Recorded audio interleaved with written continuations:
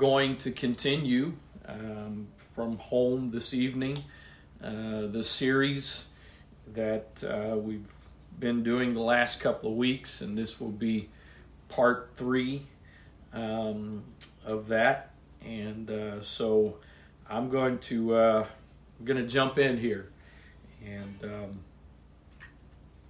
this evening we will be focusing for the most part on the lust of the eyes. Last week we focused on the lust of the flesh, and this week we're going to focus on the lust of the eyes. So I want to read the primary verses to you again. If you, just in case you didn't notice, I did put these notes onto Realm so that if you wanted to be able to follow along, you're able to do that. The only negative about that is you can cheat, look at the end, and try to judge how much longer I'm going to go. But nevertheless, since I normally provide on Thursday evenings a way for you to follow a little more than a Sunday, I wanted to do that. So 1 John chapter 2, verse 15 through 17, again, are kind of the primary verses of this series. And John says this: "Love not the world, neither the things that are in the world. If any man love the world, the love of the Father is not in him. For all that is in the world, the lust of the flesh, the lust of the eyes, and the pride of life, is not of the Father, but is of the world. And the world passeth away, and the lust thereof, but he that doeth the will of God abideth forever." He that doeth the will of God abideth forever. As I have said at some point in this series, Jesus is the prime example of doing the will of God and abiding forever. Obviously, there are many other examples that could be put in there, but everything in the world passes away. Everything in the world passes away. We're experiencing that here in these last couple of years in different ways, in new ways, things that, especially as those of us that live in America, things that we have been very used to and really took for granted that they would always be there. I mean, I don't know about you, but I've taken it for granted walking into the grocery store and seeing shelves full.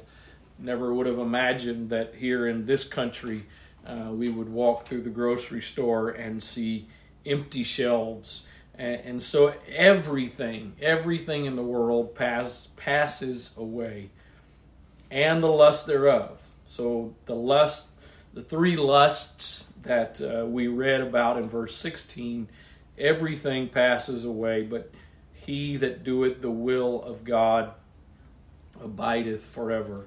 I want to just, as a sort of a quick reminder, and if you've missed either of the first 2 weeks of this series, I would encourage you to go back and watch whatever it is you've missed. And so as just a very, very brief reminder of last week, I'm not going to go into any depth on this, but Barnes' note says, with regards to the lust of the flesh, he says that the phrase, the lust of the flesh, here denotes that which pampers the appetites, or all that is connected with the indulgence of the mere animal propensities. So the lust of the flesh are those very basic, fundamental things that we are drawn to. And we'll maybe touch on that just a tad bit more in a few minutes when we read from Genesis and verse we've already read of Eve's interaction with the serpent in the garden. Colossians 3 and 5 says this, and in the Amplified it says, "So kill." In the King James it says mortify. The Amplified says, "So kill, deaden, deprive of power the evil desire lurking in your members." And this next part is kind of similar terminology to what I just read from with regards to what Barnes' notes says. Those animal impulses, and all that is earthly in you that is employed in sin, sexual vice, impurity, sensual appetites, unholy desires, and all greed and covetousness, for that is idolatry, the deifying of self and other created things instead of God. I shared last week, Paul talks about the body, soul, and the spirit, and I had a slide last week sort of showing what I believe is a correlation of these three lusts that John talks about, and then the three parts that we are made up of. And as I communicated last week, the lust of the flesh is I believe is more so with regards to the body, and then tonight what we're going to talk about, the lust of the eyes, has more to do with our souls, and then the pride of life is more so to do with our the spirit part of us, and so I hope to get across, and I think it was in one of these lessons recently. I know there have been some times, even in the last several months, I think in preaching, where I've said I felt like I had a little bit of a grasp on a subject, but not the full grasp, but there was more to it than sort of what I had fully come to understand. And I feel like this evening and the contrast of the lust of the flesh and the lust of the eyes, I kind of feel that way about this subject this evening. That there's some things that are even deeper than what I feel like I have come to fully understand, and therefore can sort of fully communicate. But by the help of the Lord, we will get it across, at least as much as the Lord desires us to get it across. So again, the lust of the flesh, one more time, as Barnes notes, says it has to do with the appetites, or all that is connected with the indulgence of the mere animal propensities. And so it's when we talked about last week, when Eve, the Bible says that the first thing that happened was that she saw that the fruit was good for food. It would fulfill a desire, would fulfill in a context, it would fulfill a pleasure. That fruit would be pleasurable, and so that was appealing to the lust of the flesh. But I believe as disciples, as saints, that the deeper struggle that we've got to be cautious of is this topic this evening, and the lust of the eyes. Jamieson, Fawcett, and Brown says, with regards to the lust of the eyes, it is the avenue, the eyes, it is the avenue through which outward things of the world, riches, pomp, and beauty inflame us. And I don't profess to be as smart as Jamieson, Fawcett, and Brown, but I want to say, in the context of this evening, I think it's much deeper than just riches, pomp, and beauty. I think the lust of the eyes and the potential issue of the lust of the eyes is way deeper than those things, because those things, at least in my opinion, sound a little bit frivolous or surface, when in fact, and by the help of the Lord, it'll get across here this evening, when we're talking about the lust of the eyes, it is deeper than that. So let's kind of, I guess, take a little bit of a side road here for a few minutes, because I think there's some things that Jesus said that bring some significance to what John is saying with regards to the lust of the eyes. And so in Matthew chapter 6, and beginning with verse number 21, Jesus says, "For where your treasure is, there will your heart be also. The light of the body is the eye.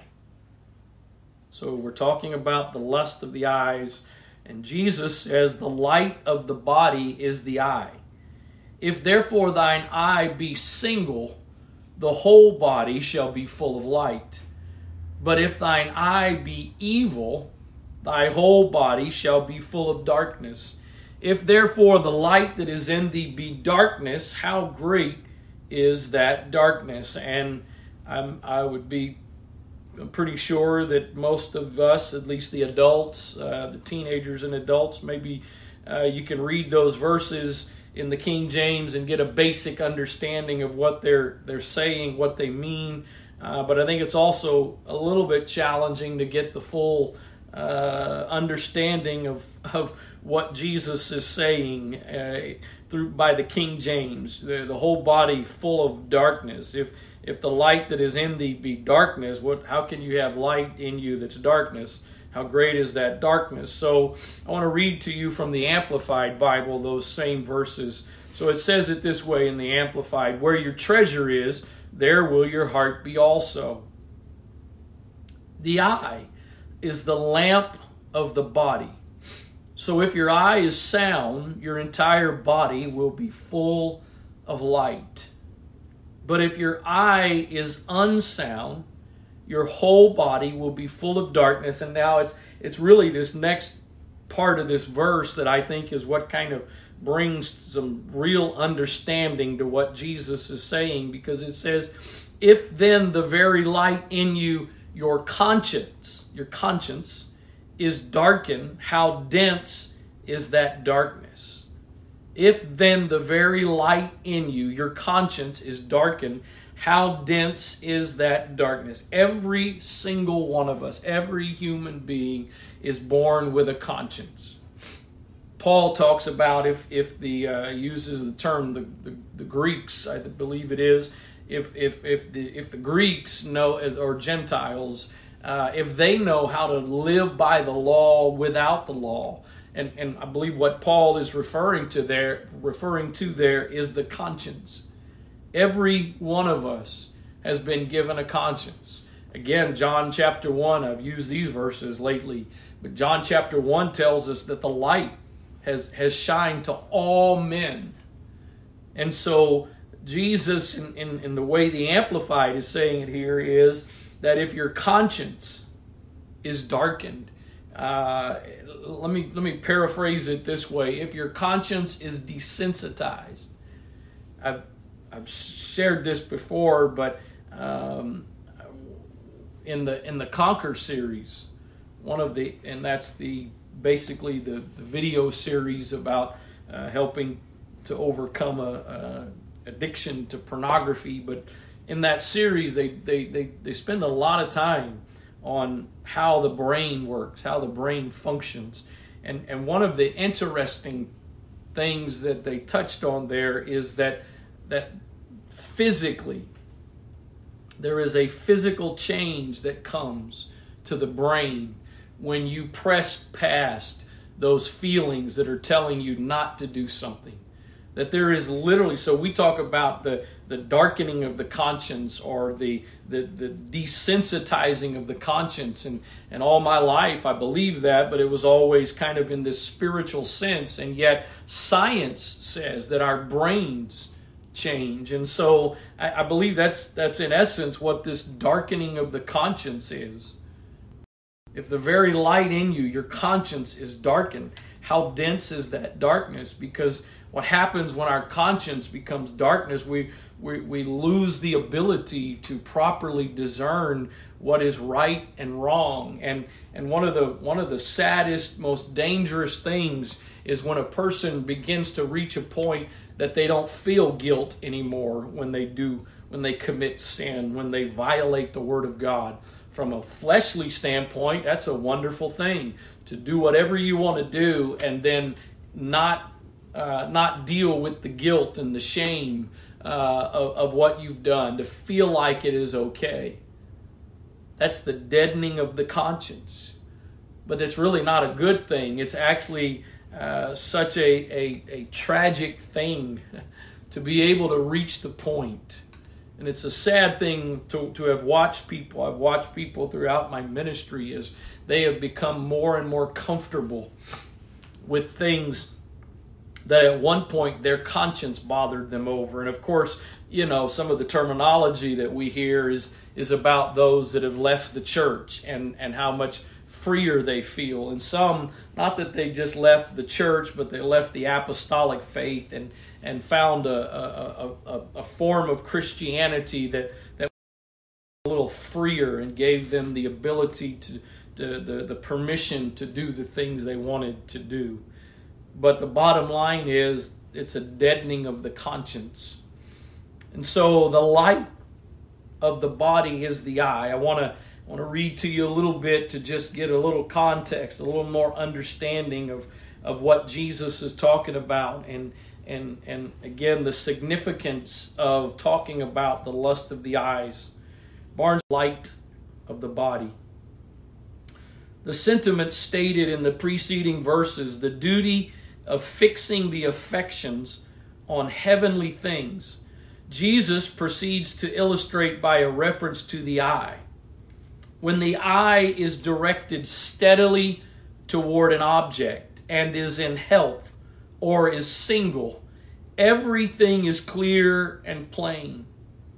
If it vibrates, flies to different objects, is fixed on no one singly, or is diseased, nothing is seen clearly. Nothing is seen clearly.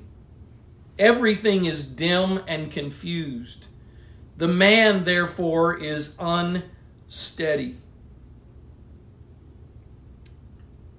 Lost my place. There we go. The eye regulates the motion of the body. Note, the eye regulates the motion of the body.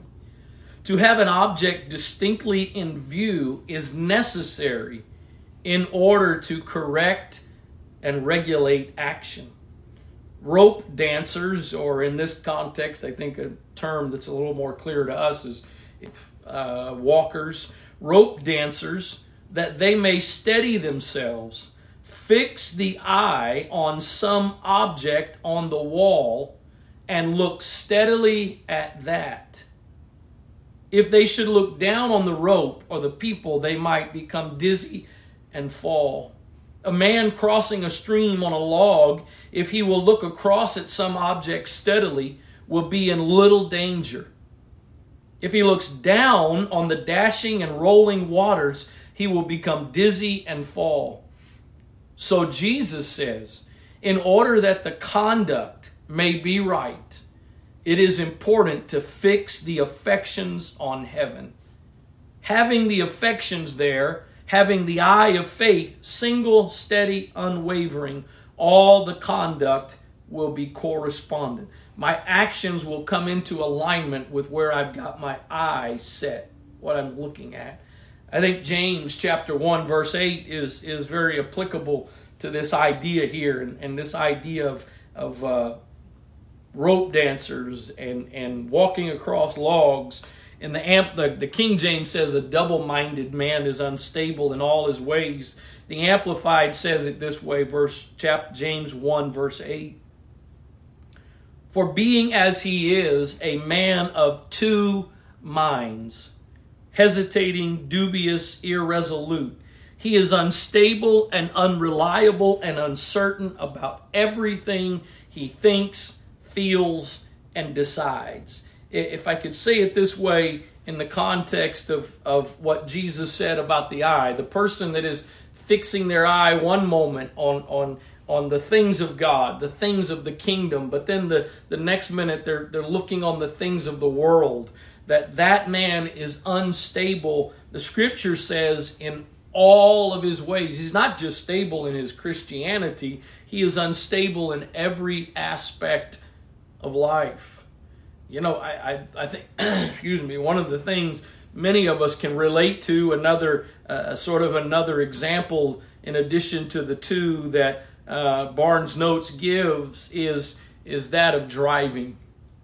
It is a I don't want to say dangerous. I feel like that sounds a little bit too dramatic, but it's not a wise thing when you're driving to be looking at things off to the side of you, to be looking at something out your window, to be looking at somebody in the passenger seat, because you're subconsciously, if you're looking out the left window as you're driving, subconsciously you begin to turn the wheel in the direction that you're looking.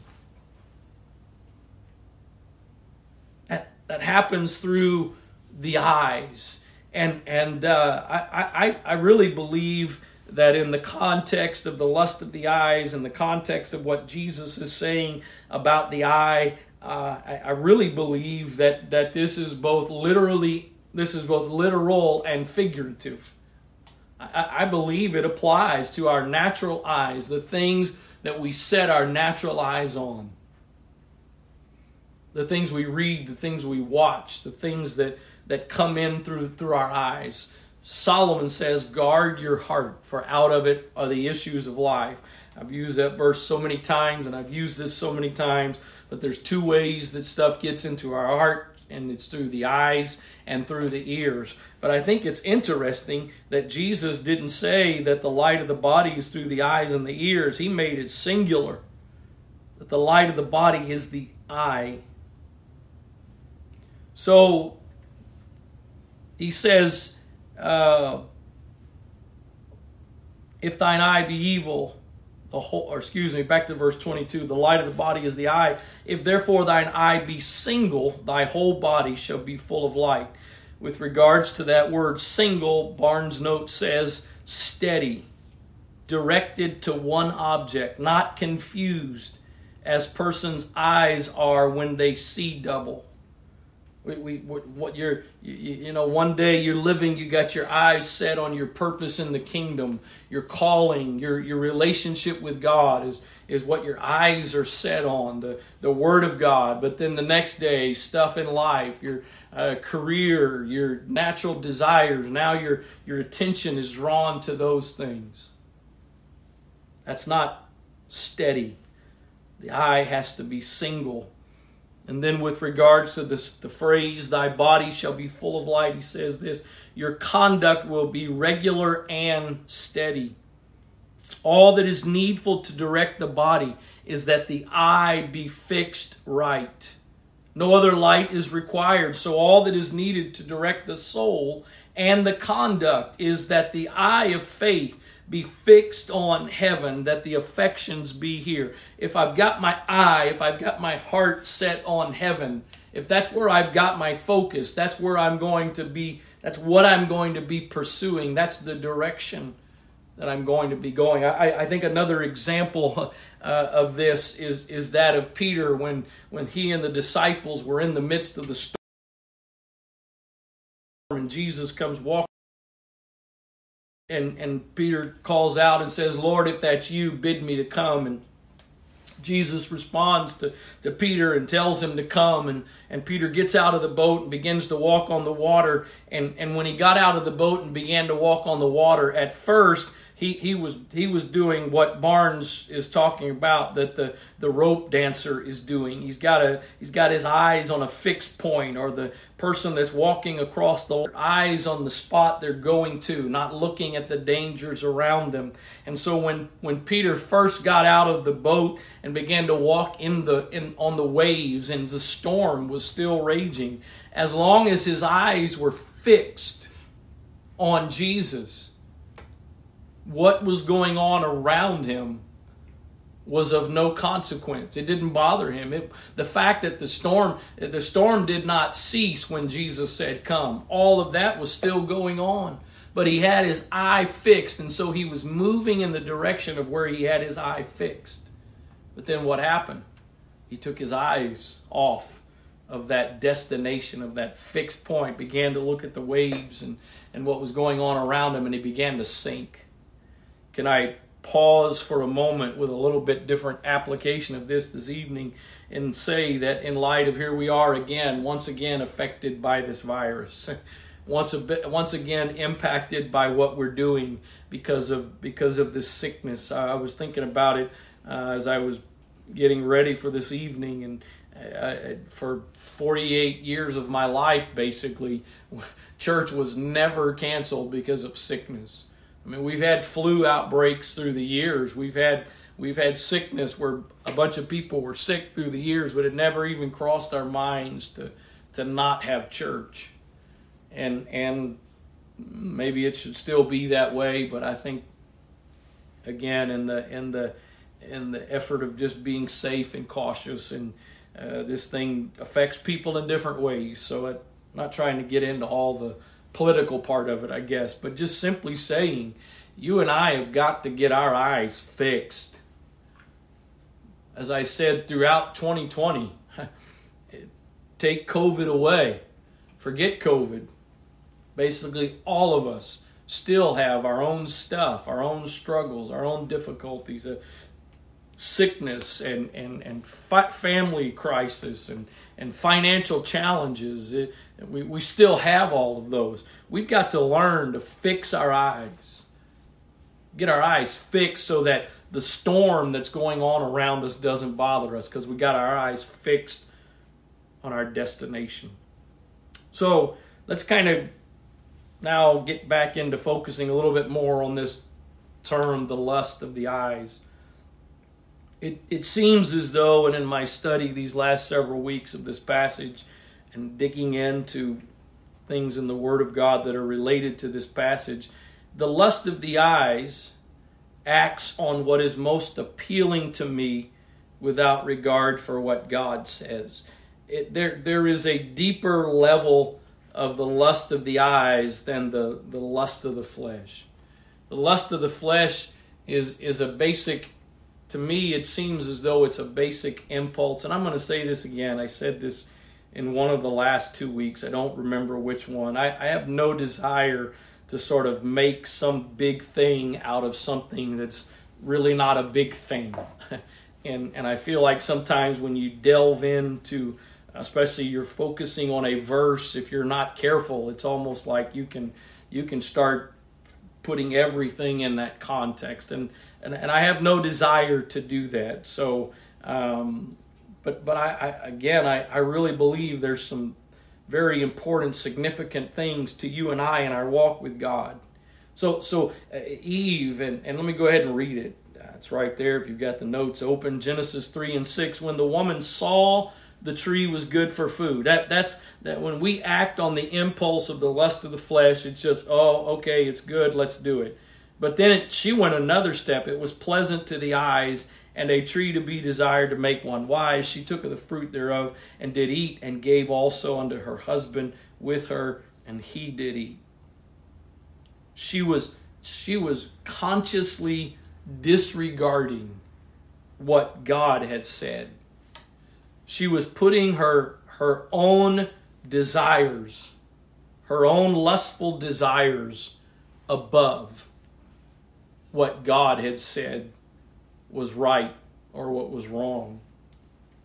The word pleasant there is, in the Hebrew, it means a desire, a wish, longings of one's heart, lust, an appetite, covetousness, a thing desired, an object of desire.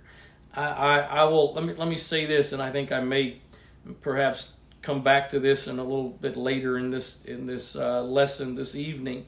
But I believe, and this is one of those parts that I was kind of referring to this at the beginning of, not sure I have a complete full grasp or know how to completely clearly articulate this, but I believe there's a difference between some of the struggles, some of the sins that we commit, that basically they are just lusts of the flesh. A person, let me put it this way to kind of bring a little bit of narrowness to it and not make it too broad, but two young people who give in to a moment of passion and become physically involved in a moment of passion is not the same thing. And again, I believe I've got enough of a grasp on this to be able to say this, and I'm not I'm not saying this from something I've read. I don't have some book I'm quoting here. This is what I feel like the Lord has given me in the course of studying these verses in the last couple of weeks. So there's a difference between two young people in a moment of temptation and passion that get involved physically versus the person who has reached the point of some kind of sexual addiction. They're not one of those, I believe, falls into the category of the lust of the flesh, whereas the next one is moved into the lust of the eyes, because it is while we teach that sex outside of marriage is wrong, and if you do that, you're disregarding the Word of God. At least it's still a natural thing. But when you move into perversion, you are moving into a degree of disregarding. Your conscience has become darkened. And you're moving into another dimension and an even more dangerous place of disregarding what God has said. So it's a desire, a wish, a longing of one's heart, lust and appetite, a thing desired, an object of desire. I want to read a couple of passages here that I think are kind of also some examples of this. Genesis 13:8. This is the story of Abraham and Lot, and they're working on deciding who's going to live where. The Bible says, Abram said unto Lot, let there be no strife, I pray thee, between me and thee, and between my herdmen and thy herdmen, for we be brethren. Is not the whole land before thee? Separate thyself, I pray thee, from me. If thou wilt take the left hand, then I will go to the right. If thou depart to the right hand, then I will go to the left. And Lot lifted up his eyes, and beheld all the plain of Jordan, that it was well watered everywhere, before the Lord destroyed Sodom and Gomorrah, even as the garden of the Lord, like the land of Egypt, as thou comest unto Zoar. Then Lot chose him all the plain, and Lot journeyed east, and they separated themselves, the one from the other. And as most of you know, the remainder of the story, Lot's family gets entwined in what's going on in Sodom, to the point that judgment comes, and Lot loses his wife in the process of that. And so I realize that in these verses here, Lot was not violating a direct command. Eve reached the point of willingly violating a direct command from God. So again, I understand that in Abram approaching Lot and saying, decide which direction you're going to go. Where do you want to live? And wherever you want to live, I'm going to take the other place. And so Lot looks. How does Lot make his decision? He makes his choice. He makes the choice of where he's going to settle his family. He makes it all on how it appeals to his eyes. It wasn't based on the potential of how it would impact his family. He didn't think through all of that. He didn't put any time into considering what could be the outcome if I choose to take this land. It's kind of interesting that Abram gave him the option. I'm pretty sure Abram ultimately wanted to be where he ended up, because I think he trusted God. He was learning some things about God, and so I think, and I don't want to again overanalyze or read in too much here, but I think Abram was okay with giving Lot the decision, because he knew Lot. He had an understanding of Lot and what sort of made Lot tick, and so he knew. I believe he knew, or had an inkling of which direction Lot was going to go. He knew that he was simply going to make the decision based on what appeals to me, what is going to be most enjoyable, what's going to be most pleasurable. I think one of the examples here is, and And I've watched it, and I've watched it, unfortunately, go the negative way, but thankfully I've also watched it go the positive way. I've watched where people have made choices on careers or job opportunities, and I've watched where some people have made the choice based on an increase in salary and better benefits, etc., without any regard to how it would impact their ministry involvement, their kingdom involvement, etc., and they have chosen to go that direction. And I've watched with a lot of them as it's gone very negatively in comparison to what they thought was going to happen. But I've also watched the other end of that spectrum. I've watched where some people have been given opportunities for jobs that would be significant raises, and sometimes it's still in this area. Sometimes it would require moving away, but it would be financially better position for them, for their family, if they've got families, and I've watched, and I've been involved personally with a couple situations where I've watched people have to wrestle with a decision, but I've watched some that have finally, they made their choice, and they made their choice based on how is this going to impact my soul, my ministry, my involvement in the kingdom. And also what I've watched, and it didn't happen immediately, but I've seen with time as people have made that decision to maybe stay where they are and not pursue that higher income, better benefits, etc. I've watched that as in time God brought another opportunity along, but that next opportunity God brought along worked in the way that it fit with them being able to still prioritize the kingdom. Jesus said, "Seek ye first the kingdom, and all these things shall be added." Another example, I believe, of this idea of the lust of the eyes and it being so strong that it causes us to just disregard the Word of God is found in Joshua. And when the children of Israel were about to take Jericho, the first place that they were going to conquer in the promised land, God gave specific instruction to the people that they were not to take anything from that city. Normally you take spoils of war and you bring things back that you from conquered, but the Lord's instruction was, this first city, everything belongs to me.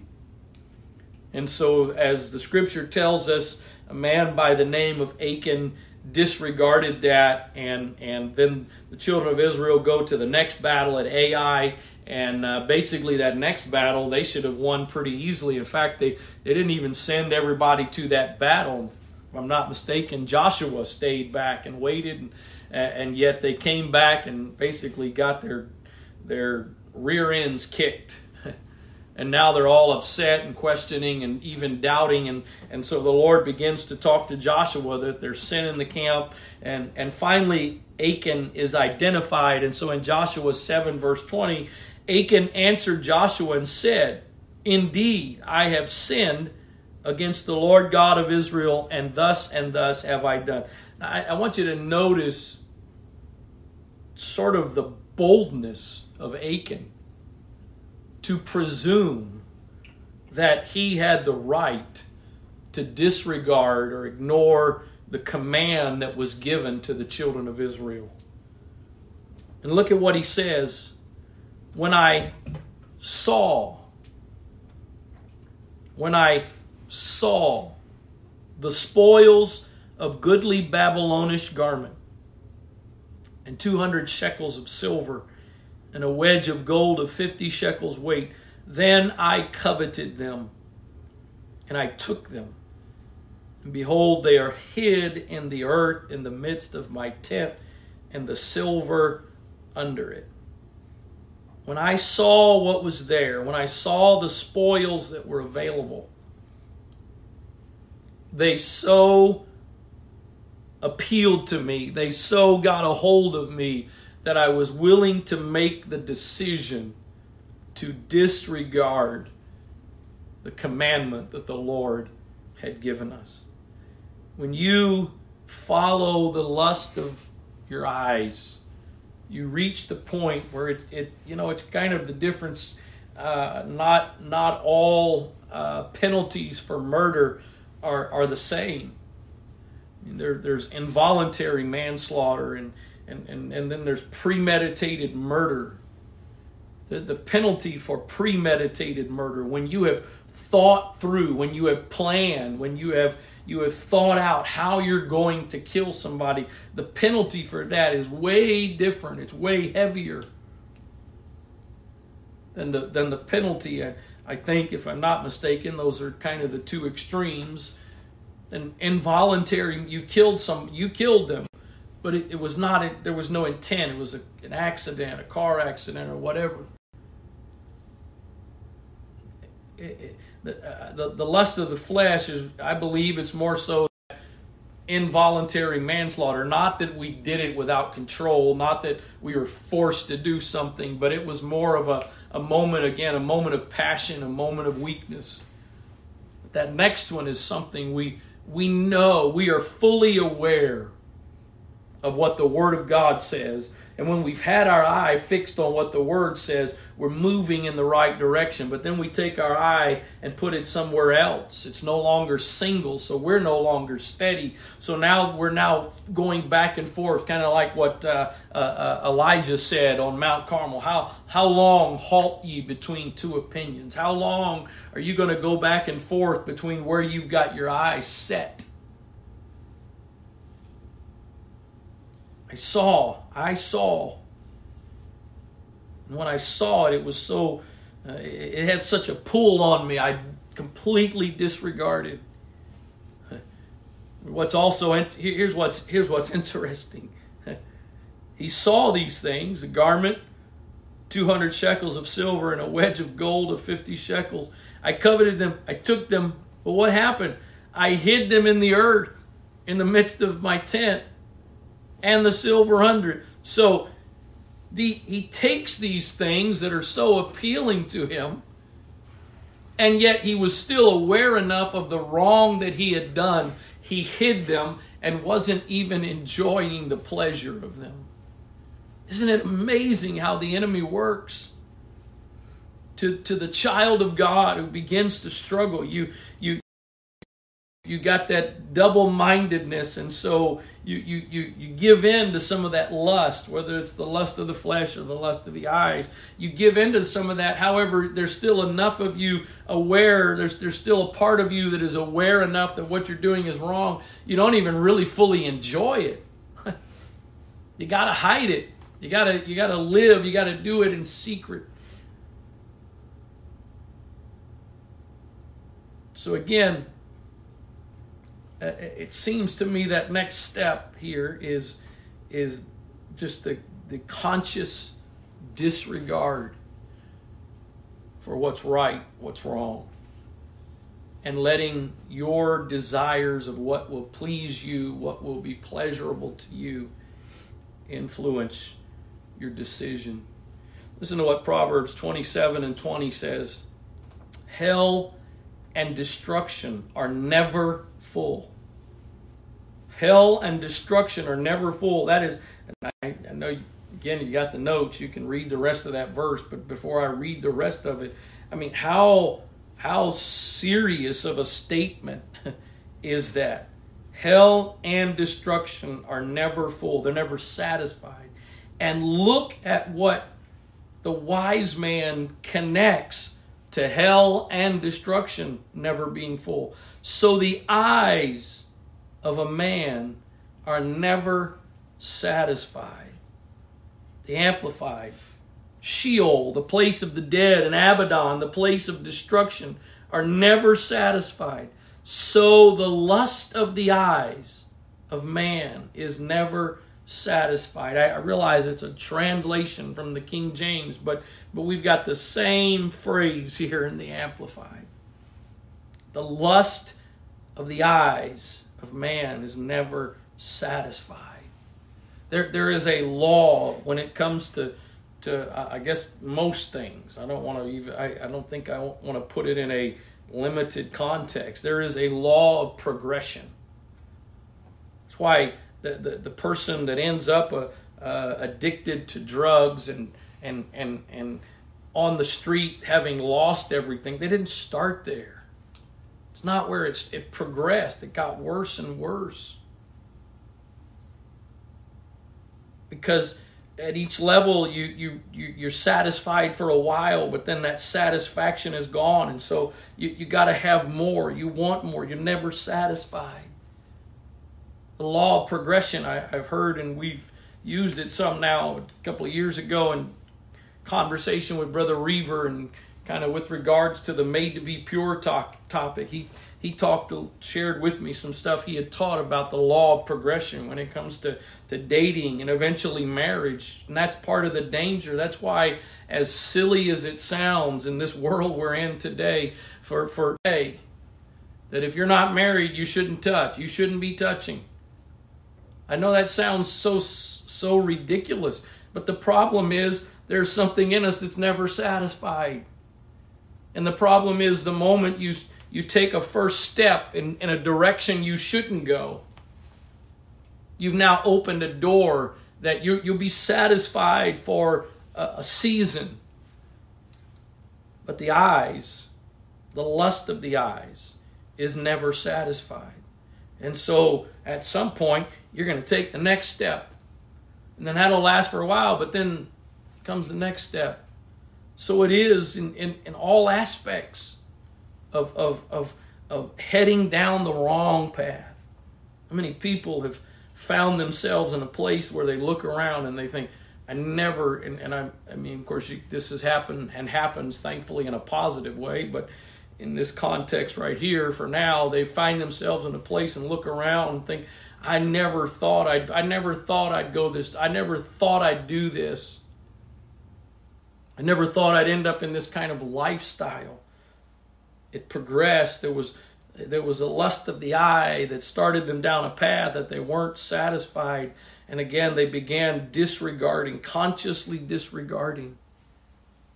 And of course, going back to what we started or touched on earlier, the problem is the more you go down that path, the darker your conscience gets, the deader your conscience gets. In the Old Testament, it seems as though the law, the 10 Commandments, and all of the other commandments that were given, it seems to me, I'm going to say this hopefully for the last time tonight, I don't want to say things that, obviously I don't want to say things that aren't true. I don't want to make assumptions, whatever, but it seems as though the law tended to deal with the external, the sins of the flesh.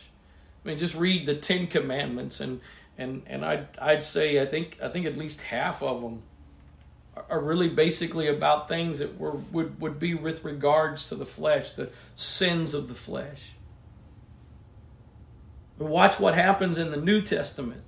Watch what Jesus says in Matthew 5:27.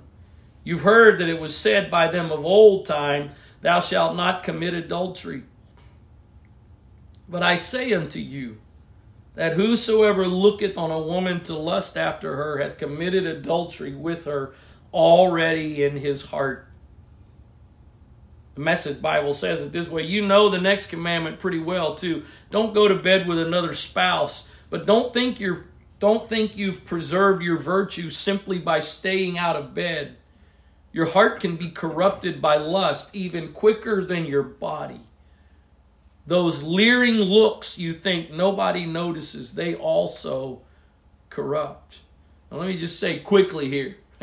I do not believe what Jesus is saying here in Matthew 5:27 and 28, that if you're a married couple and you find out your spouse has a problem with adultery, that is now grounds for divorce.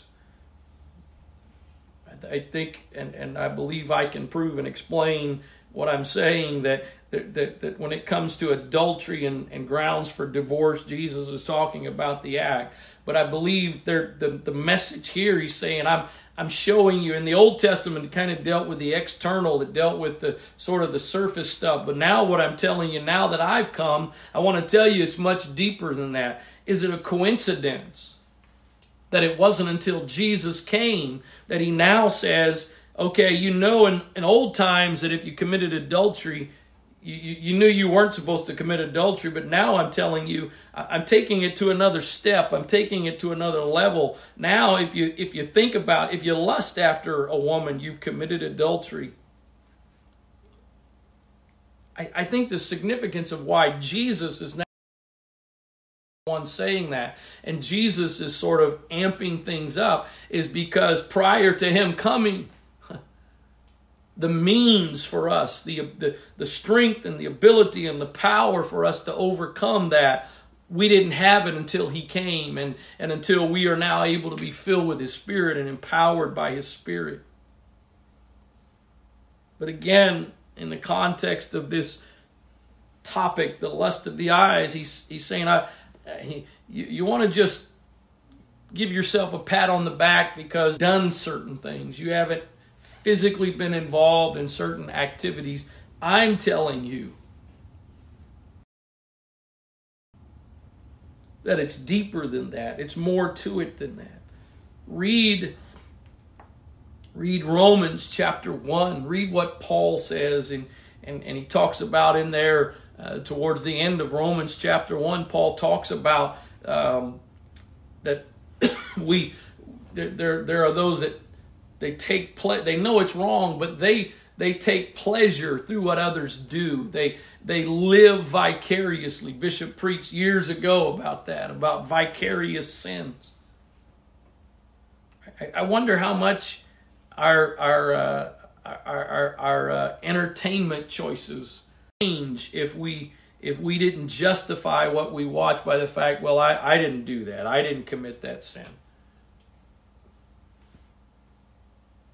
And how many times do we choose to justify things because, well, I didn't actually do something.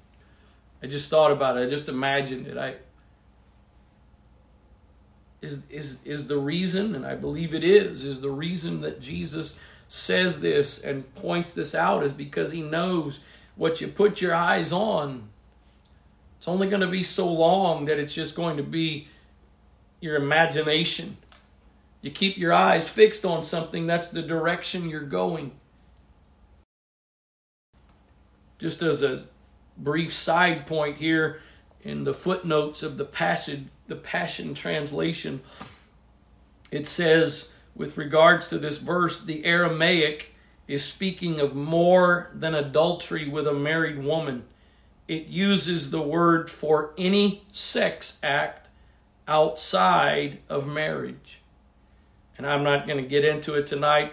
Hopefully there's young children that are watching this live stream this evening, but in a world of technology, I'll just say it that way. Just think of that in the world of technology that we now have such struggles and issues in our world with today. So what, all of that is kind of negative, at least it seems that way to me, and seems a little bit heavy, which hopefully it is. What's the answer? Obviously, there has to be a solution. Listen to what Job said in Job chapter 31, verse 1. I made a covenant with mine eyes. Why then should I think upon a maid? I've included it for you can read it later. I'm not going to take the time to read all of it now, but I'd encourage you to go back, not right now while I'm speaking, to go back and read what a covenant is. Because this was not a casual commitment that Job was making here. He didn't just say, you know what, I'm making a promise. I say this basically in every wedding ceremony I perform. We have the saying in our world today that promises are made to be broken. And we may not have as much of an understanding in this day and time about the significance of a vow, but in biblical times there was an understanding of the significance of a vow. And so the scripture says it's better to never vow a vow than it is to vow a vow and break it. And so what Job was saying here, again, read how intense a covenant is. It's not a promise.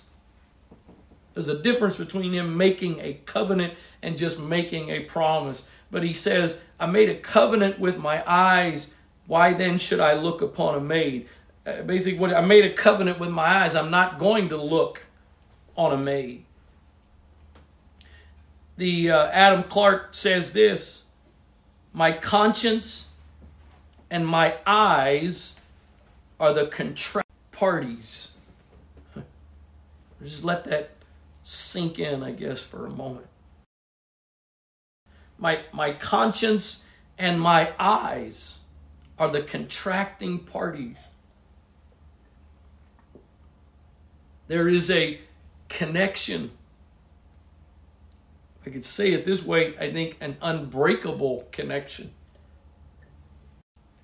with my conscience and my eyes. They are the contracting parties. Listen to what Barnes' note says with regards to this commitment that Job was making with regards to his eyes. His purpose to lead a pure life and to keep a pure heart had been so settled that it was impossible that he could have offended in that respect. His purpose also not to think on this subject, extent of the restriction imposed on himself.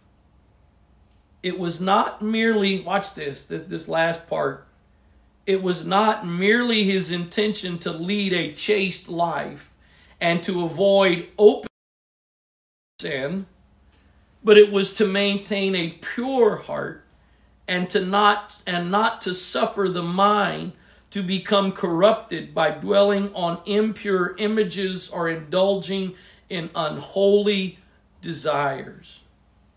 He makes this covenant, he makes this commitment with his eyes because he's not just interested in refraining from the actions that people might be able to see or know about. He's concerned with his heart. We focus. How many times, and we've all made the mistake. I think to a degree you might outgrow it some, or it may just happen in more mature ways. We've all made the mistake of making a decision to do something we knew was wrong if we calculated being able to do it without the people finding out that we don't want to know. Parents, pastor, leadership, whatever. I can do this and get away with it.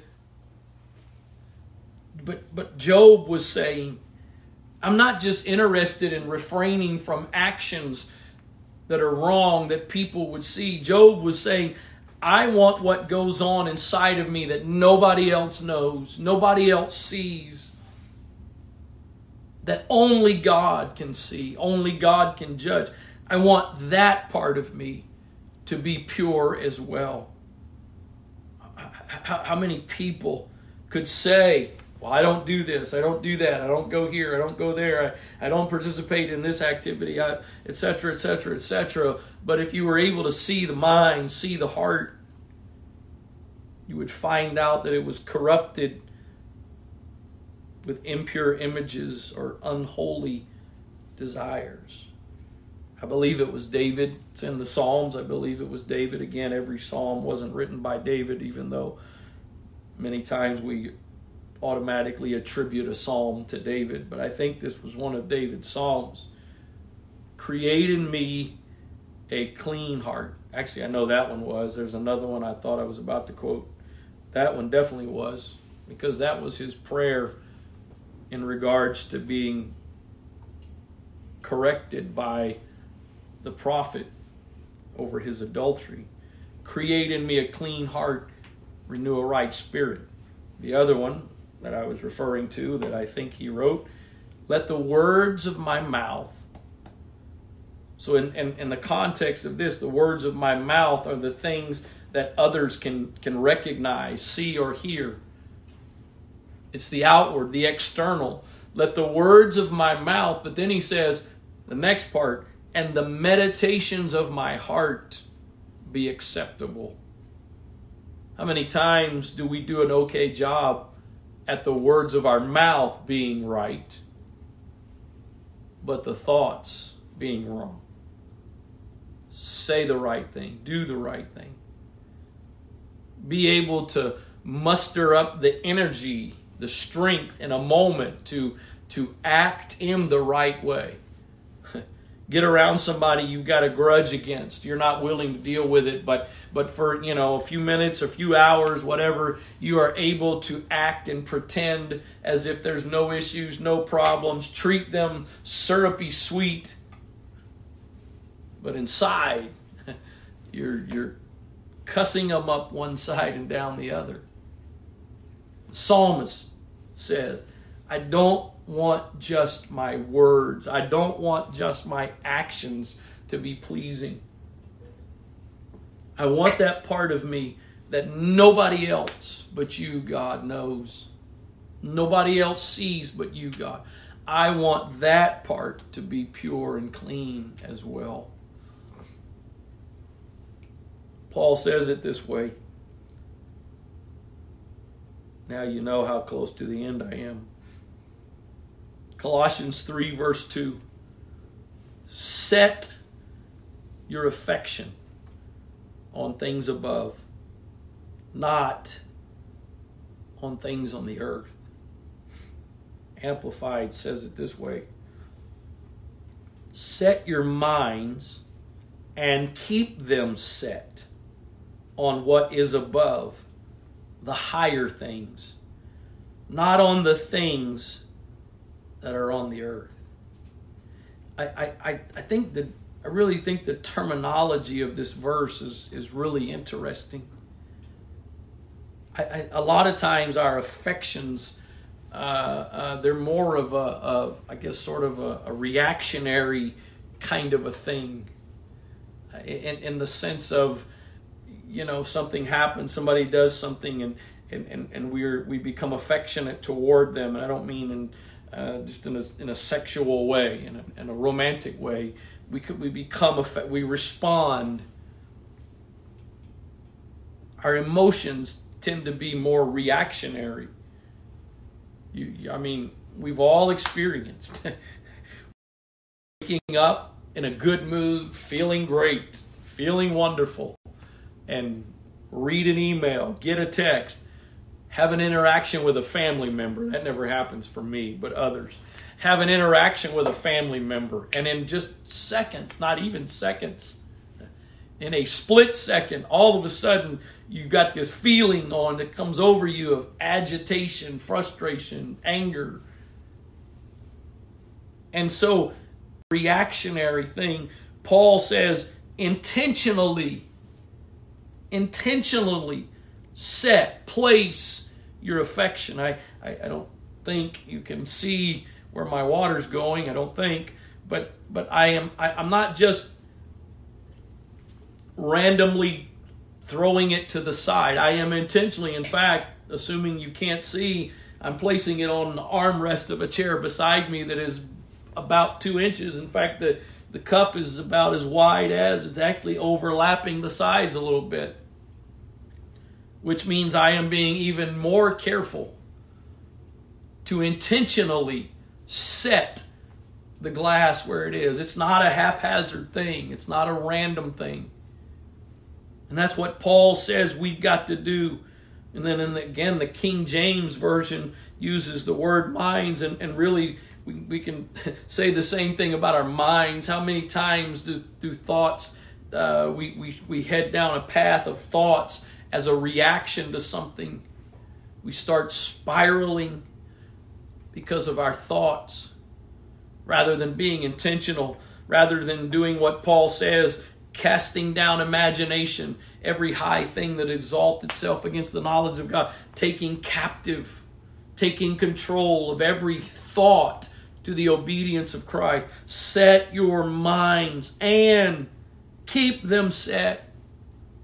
The implication of what Paul is saying is this is not a one-time thing. You don't just decide one time to set your mind on things above, to set your eye on things above. You got to do it, but then you got to keep doing it. It's an ongoing thing because the enemy is continually trying to distract our eyes because he knows if he can, and for each of us, it's not the same thing. There are things that the enemy could use to try to get my attention that you'd never even think twice about. You'd never take a second look at, and vice versa. You've got things that are more so your weakness, and some of us have things that are in common. But the enemy is constantly trying to get you to set your eyes on something else so that you'll begin to turn that wheel in the direction you're going. If all you're doing is putting this in the context of, the lust and whatever and some of the other stuff I've referenced, you're missing it. For some of you, that's not that you could not, that you're above being tempted, but for some of you, that's not really the area of weakness. But some of you, if you're not careful, some of the other examples are the things I've touched on, the job situation.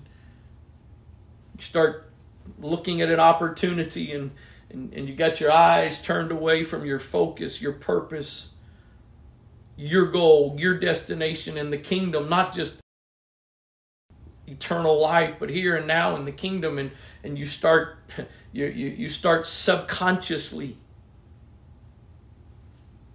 Been some times where I've done that, and I've been driving along, and I got to looking, and it took my wife hitting me on the arm or yelling at me to get my attention. I didn't even realize, I wasn't even fully aware that I was drifting. But I was going. I found it a struggle at times to driving across the Bay Bridge. Sometimes it's all of the ships that are docked out in the bay, and looking at those. And there've been a few times where you can, if you come across the bridge at just the right time, you want to talk about a spot to catch a sunset. And I found myself a few times through the years coming across the bridge. And I got to tell you, of all the places I'm definitely a little bit nervous to be looking off to the side, it's the Bay Bridge, because there's not a lot of room for error. Somehow I've still even tried it a few times. Where your eye is set, it's the direction. And if you are, one day you got your eyes set, your purpose in the kingdom, your calling, your salvation, you're heading the right direction, but then the next day you're letting other things distract you. You're not single. The light is not as bright as it needs to be. I believe and I sure hope, in fact, I hope if anything I've said tonight or the past 2 weeks that is not biblically, scripturally correct, I sure hope somebody that's watching will let me know, will straighten me out. I have no desire to ever say anything, teach anything, preach anything that is not biblically correct. But based on the fact I wouldn't be saying any of this if I didn't sincerely believe it's all correct, let me, in summary, say it. I believe for the average child of God, our struggles are not really the lust of the flesh. We've kind of matured beyond that. I don't think it really takes a lot of time to get beyond that. It doesn't take a whole lot of time in your walk with God to realize just because something looks good and looks pleasurable, I'm going to go that direction. You start to develop an understanding. Think about one of the things I do like, about the only thing I do like about being online is I don't feel quite as much pressure to hurry up and get done because you've got no place to go since you're home. So I'm tricking you. You saw my last verse and thought I was done. Now I'm going to add to it, or hopefully the Lord is adding to it. Think about the difference in the outcome if Moses, read Hebrews 11, I think it's around verse 25, the difference his life would have been if when he was come to years, the Bible says when he was come to years. What would the difference have been if when Moses reached the point of having to make a decision on the direction his life was going to go, on the path that he was going to choose? What would have happened if Moses would have made that direction based on the lust of the eyes or even the lust of the flesh? But in the context of tonight, the lust of the eyes. I'm pretty sure if Moses would have made his decision on the direction he was going to go, he would not have chosen to suffer reproach with the children of God rather than enjoying the pleasures of sin for a season. I think he would have chosen to enjoy the pleasures of sin. Let me see how much I can get out of this. It may not last forever, but let me get all that I can get. Thankfully, what's amazing is 40 years of the influence of Egypt, 40 years of living in basically 40 years of living in Pharaoh's household, being influenced by Pharaoh, being taught and trained by Egyptians. I believe, I can't show you book, chapter, and verse, but I believe that there were some things that Moses' mother put in him when she was nursing him that sowed a seed, that as he grew, that seed grew and his eye became focused. I might be in Egypt. I might have the best that Egypt has to offer, but there's something else. There's something more. How do you choose? It never ceases to boggle my mind. How do you choose to make the choice that Moses made based on the circumstances he was in? Egypt, the dominating force, the Hebrews, the slaves. There's no choice. There's no option. If you're looking at the eyes of the lust of the flesh and the lust of the eyes, if you're deciding through the lust of the flesh and the lust of the eyes, there is no choice. Children of Israel in bondage is not an option. And you know what? It's pretty much the exact same scenario today. I'm going to give my life to Jesus Christ and live my life surrendered to His Word, giving up my will, giving up my right to make my own decisions and choices. I'm going to give my life up to be a disciple of Jesus Christ, to be a saint. When I look at the options the world has to offer me, the pleasure, the fun, the enjoyment, the thrills. But if you can get your eyes single, you can get your eyes set, then you can make the right choices. You can go the right direction.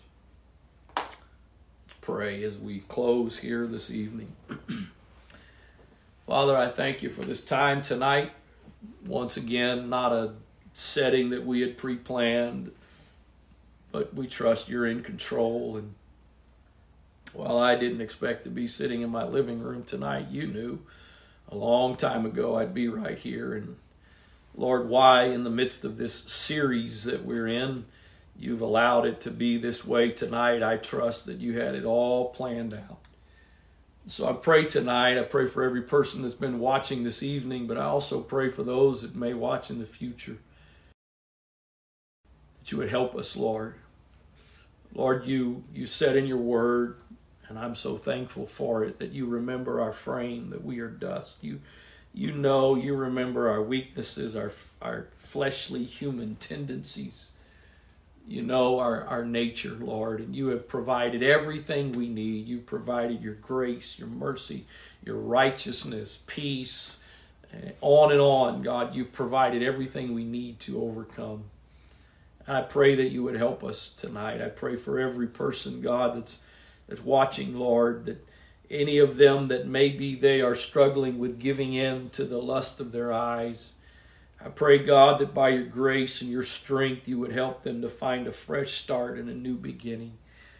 Lord, those that may be in that condition that have already been baptized and filled with your Spirit, the same forgiveness you offered to us when we were born again is the same forgiveness you continue to offer to us. You said in your word, a righteous man falls 7 times, but he gets back up. I thank you for your grace and your mercy that when we get back up, you can renew and restore us. So again, Father, I pray right now for any person that may be struggling, giving in to the lust of their eyes. Any person, God, whose conscience has been darkened, that the light of their conscience is not as bright as it was because they have caused it to be desensitized by ignoring it, by pressing past it. I pray for a renewal. In fact, Lord, I pray for all of us this evening for a renewal of our consciences, Lord. Lord, I think there's not any of us, myself absolutely included, that in some area we haven't caused some kind of deadening to our conscience, because we're all humans. We've all got our areas of weakness. So, Father, I pray tonight for every one of us that you will renew our consciences, Lord. That light that shines within us would be as bright as possible. In the name of the Lord Jesus Christ, in Jesus' name, amen.